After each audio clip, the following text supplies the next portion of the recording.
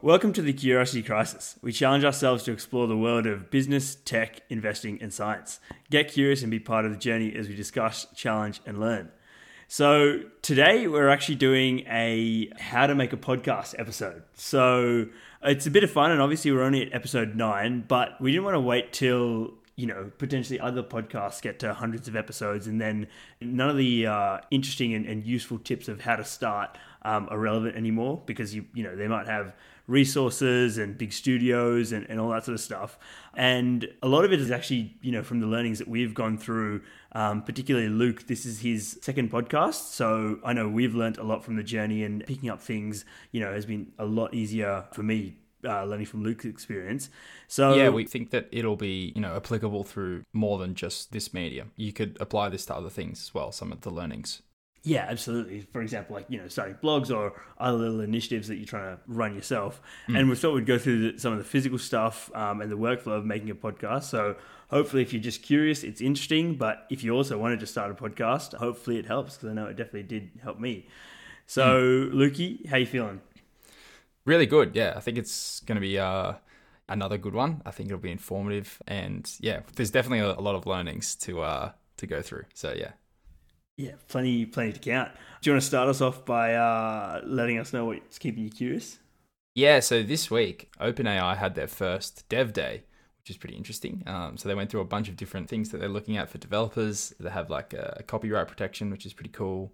They have a new ChatGPT 4 Turbo, so it's faster and API access to that. A lot of really cool things. And also, Elon Musk's X.AI released Grok, which is going to be their LLM. And I'm just curious to see how they'll all stack up against each other. Obviously, I'm a developer. I use their OpenAI, their API. So yeah, it's just interesting. I'll be really interested to see how they perform. And just, I don't know, just innovation in the space is always good. So yeah. What about you? Yeah, that's cool. It sounds like, and a lot of these are heavyweights, and there's going to be a lot of, smarts and new tech out there. So it's just could just keep blowing us out of the water and keep building on building, which is epic.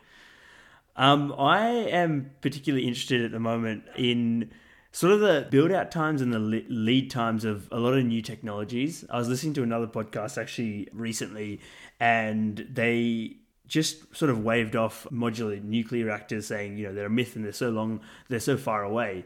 But I'm just I was sort of thinking about, the whole energy transition and what needs to happen. And I'd love to see like an analysis or a breakdown of, the most promising or particularly ideal solutions to all the different, sub problems as part of the net zero problem, and how far away some of these ideal technologies are projected to be. And then, just sort of try and understand what the difference of that is between, having just getting on with the job and installing a lot of the technologies we have ready today versus is it worth, pumping a lot of money and research and development into commercializing these more ideal solutions, in 5-10 years down the track, because they'll actually make a lot more strides a lot quicker when they're ready.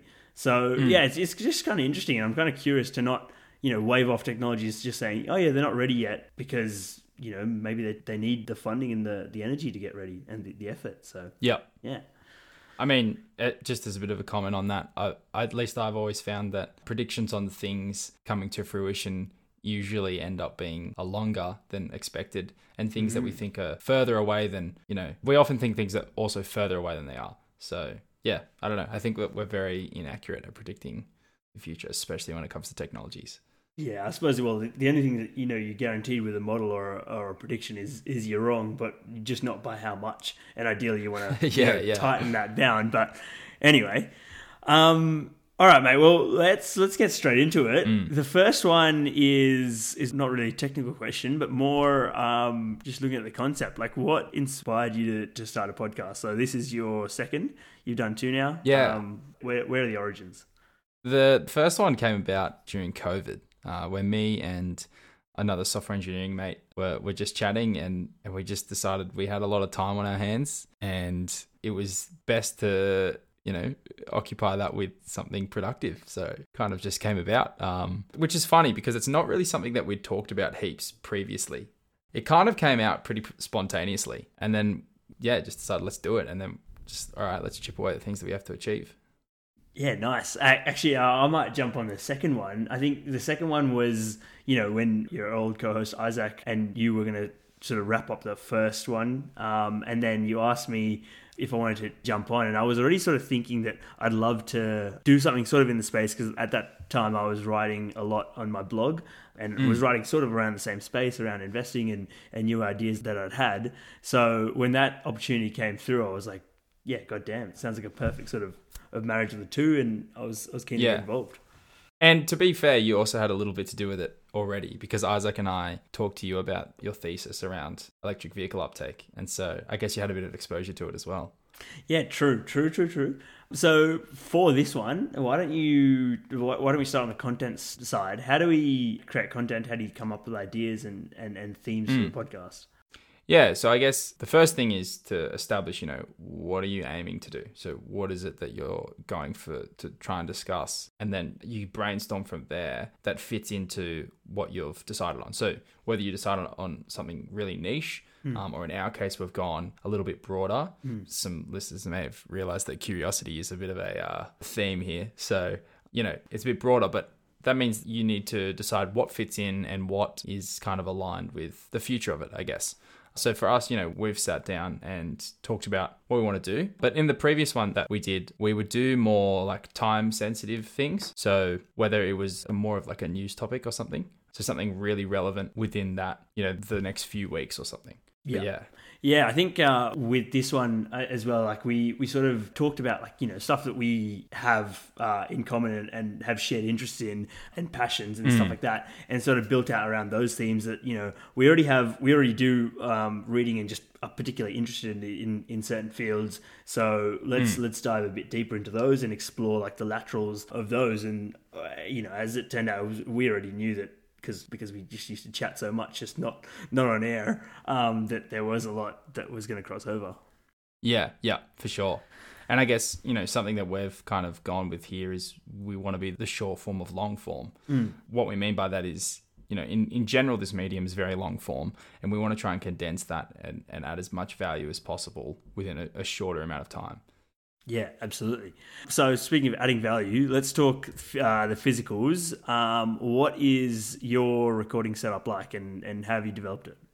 Yeah, it's pretty bare bones. And initially, we kind of sat down and said, okay, well, what do we 100% need? And that was, okay, we need a microphone. So that was a good start. And after that, we were like, okay, we need a camera too. So we got both of those things. But other than that, all the software that we use is free. And yeah, I mean, there wasn't really anything that we added besides that. That was just the bare bones startup, and I'm still using the same mic. So yeah, absolutely. So we're remote, so we jump on a call and do it. So personally, I have 2 laptops going, but you just have the one set up, and then because we're chatting on that, then we can record it individually on ours. Yeah, we'll get into that sort of production process a little bit later. So recording episodes, well, we do it, sometimes in batches and sometimes individually. Just depends on, I suppose, the topics and what we're ready for at the time and how we want the pipeline to come out. During a podcast recording, and I think I'd be interested to hear how you used to do it. When we make mistakes, did you used to just roll with it, or how did you do it? Yeah, it was definitely a slow process to begin with. Something else to note was that we did all of the editing ourselves, and we actually used Ableton, which, if anyone knows, is a composition software. It's not intended for that at all. But basically, we would sometimes we'd stop, and sometimes we'd be like, okay, we need to like redo that, and sometimes we'd run with it. But the editing process was, we would go through and we were extremely meticulous at finding every error and getting rid of it. And one of the downsides to that is that you just lose the flow a bit. And so one advantage is it sounds really clean, but it doesn't necessarily sound authentic. And then we discovered that a bit later, and then so we started to ease up a little bit on what we were cutting. But yeah, have you found anything with ours? Well, initially I probably got pretty nervous before it, and like had to really be meticulously prepared and sort of noted out as to what we wanted to talk about, and I need to have myself there. But now with the editing process, that I know that we can sort of just flow with it, and it sounds better anyway if we're just having a chat. and then you can edit out any actual proper issues. I found it really, it's a lot easier now that we've done a few, and I realize that, you just roll with it and then you can edit as needed. It's very reassuring to know that a mistake doesn't ruin it. Absolutely. Once you realize that, it's a lot easier. Otherwise, we wouldn't have got past episode 1. Yeah, true. So we use OBS as our software, and you knew how to particularly set it up for recording, and obviously we refined it a little bit. But can you tell everyone about the techniques that you sort of set us up with through like audio quality and stuff? Yeah, so I mean, I knew that it existed mainly because of, I guess, streaming, really, which I actually haven't done. I don't really know how I knew about it. Maybe it was Isaac who knew about it. But either way, the main thing that we discovered was the requirement of a noise gate is very useful. And we still haven't dove super deep into adding compression or anything. But that was really, really good. And all it really is that anything below a certain decibel range will get cut. And that's the main thing because it removes background noise. Yeah, so at the moment, I'm tapping the table lightly, and I'm not sure if that's going to come up. But then what will get past the noise gate is if I hit the table a lot harder. So, that's just to sort of illustrate it. Cool. Well, moving on. Once we have recorded, what do we do for editing? Yeah, so currently we have someone who does it for us, which is super useful in terms of time efficiency. And then there's a few other things. So there's a distribution of it, which in our case, we use something called Buzzsprout, which is a service which lets you distribute to a bunch of directories. But our main one is definitely Spotify. And I mean, other than that, we add all the necessary things to that in terms of a description and anything else that's required. And then we kind of look at the promotional front, I guess. Yeah.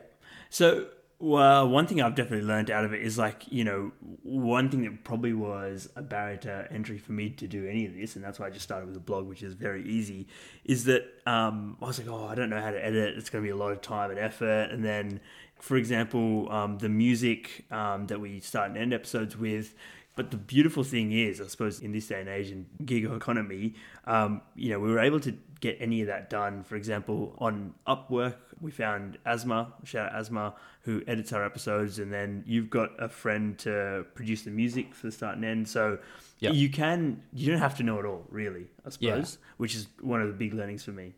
Yeah, for sure. Leverage the people around you is definitely very useful. So that came in with, that composition side, which was really useful. And then, obviously, Asma is fantastic. She actually did our first one, Isaac and I. She helped us out. And then, now we're using her again. So she's fantastic. And then in terms of one of my favorite things about this podcast is that artwork. How do you know how to get that done? Yeah, it was the same. It was part of the gig economy. Found someone that was able to sketch something out, hand draw it, and then really add some depth to it. And I think it was 2 or 3 iterations, and we were stoked with it. So, Yeah, and that was on Fiverr. So to even start it up before, so we didn't have to do everything. We used Fiverr, Upwork, Buzzsprout, and all of it. It was just super, super clean, super easy. Pieced together really well, actually. Yeah. Absolutely. Now, obviously, we're pretty junior, pretty early on at the moment, but, working on building that presence and stuff. What's the initial plans in terms of promoting the podcast? Because obviously we can get it onto Spotify, but then beyond there, what have you done previously in your last one, and what are we doing now? So previously we worked on posts, and we would do a detailed description of each topic associated with the post. But one of the downsides to that was the difficulty of summarizing some of the things that we're covering. So I remember there was one week that we did physics Nobel Prize winners, and it was it was so much reading to try and understand enough to then be able to summarize it so that someone could, read like a paragraph and get the gist of it. It was incredibly difficult. And so we've kind of moved away from that now. And I guess now we're looking mainly at LinkedIn and Instagram. Yeah, absolutely. And just sharing, sort of relevant content, and then ideally getting eyes on it, but being able to, get the juice out of the squeeze that you sort of put into the podcast and sharing it initially. Yeah, exactly. This is actually definitely an interesting one. And this is broader. So obviously you said at the start, we're not just talking about podcasts, but like anything you do outside of work, your day-to-day sort of grind. Sustainability, how do you balance your podcasting with your life and your other work? Obviously, you did it with the last poddy, and you got some lessons out of that. Yeah. How are you finding it? Yeah, so I think that was a big learning curve on the first one for sure, especially when it came to doing all the editing ourselves. That was quite time consuming, in addition to trying to do all the content. And I guess something else that we found was, what we're doing now is trying to deep dive into things that we already know, have extensive knowledge on, right?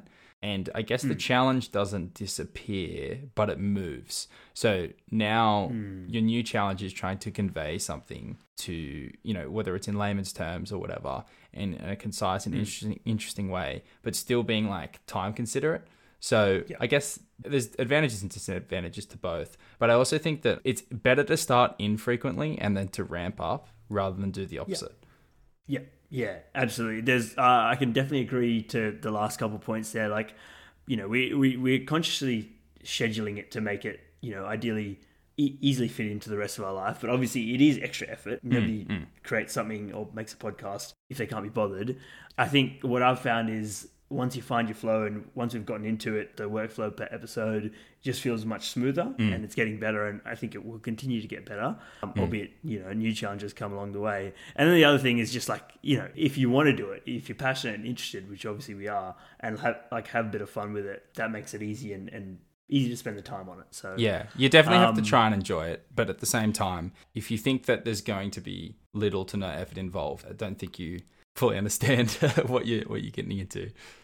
Absolutely. The other thing is like also doing it with a mate is so much better. Yeah. When I was before this, I was writing a blog outside of work and just like trying to put my interest and passion and stuff into that and my thinking into that. But it felt like much more of a slog and a grind when I was just slogging away at it at night and stuff like that. But this is just like we get to chat and hang out and like bounce ideas off, and then we're like, oh, we could record that, which is pretty cool. It's kind of funny. It's like the power of a co-founder. It's like how like YC, don't let anyone in if you don't have a co-founder. It's like in this case, you still get all the benefits where it's like whether, someone's, not as committed at a certain time or whatever, then the other person can carry and it goes, switches between. But it also just makes it more enjoyable. So, yeah. Yeah, like I'm going in a pool for a month, and you're gonna have to carry the ship. But we've done a lot of work to prep for that, so yeah, I don't know. It's kind of fun. All right, we'll sort of get to wrapping up. This is pretty interesting. What challenges and lessons learned? So what challenges have you faced? Obviously, the first one, big learning curve. This one, definitely a learning curve for me as well. What are the big ones that have stood out to you? I think the initial thing, one of the biggest, was that there wasn't really a playbook to follow.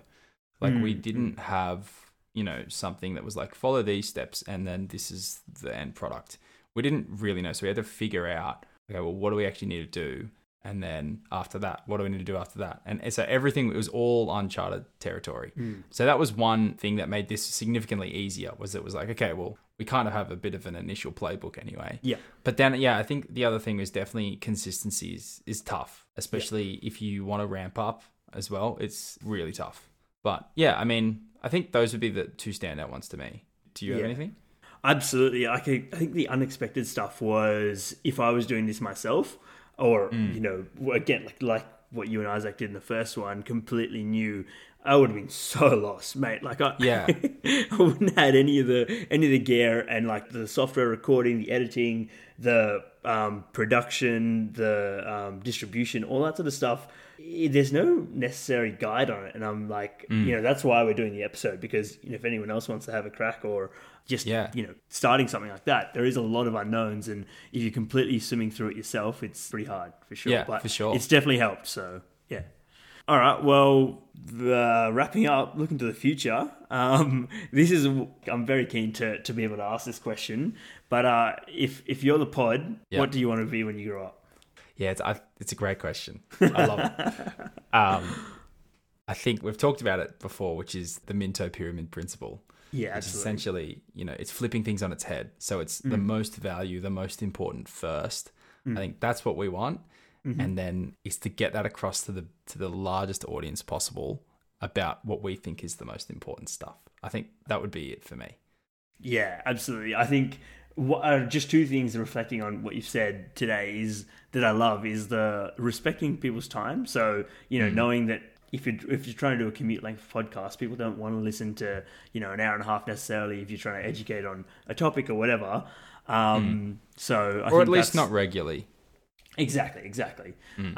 So having that respect and giving that value early, doing the short, long form content.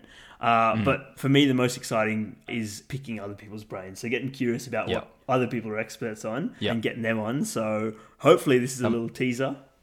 Might be a little bit of a hint. Yeah. Yeah. Very, very excited. Anyway, mate, I think that's really all we have time for unless you have anything else. No, that's perfect. Awesome. Well, thanks for listening. Find us at curiositycrisis.com and the Curiosity Crisis on Instagram and LinkedIn.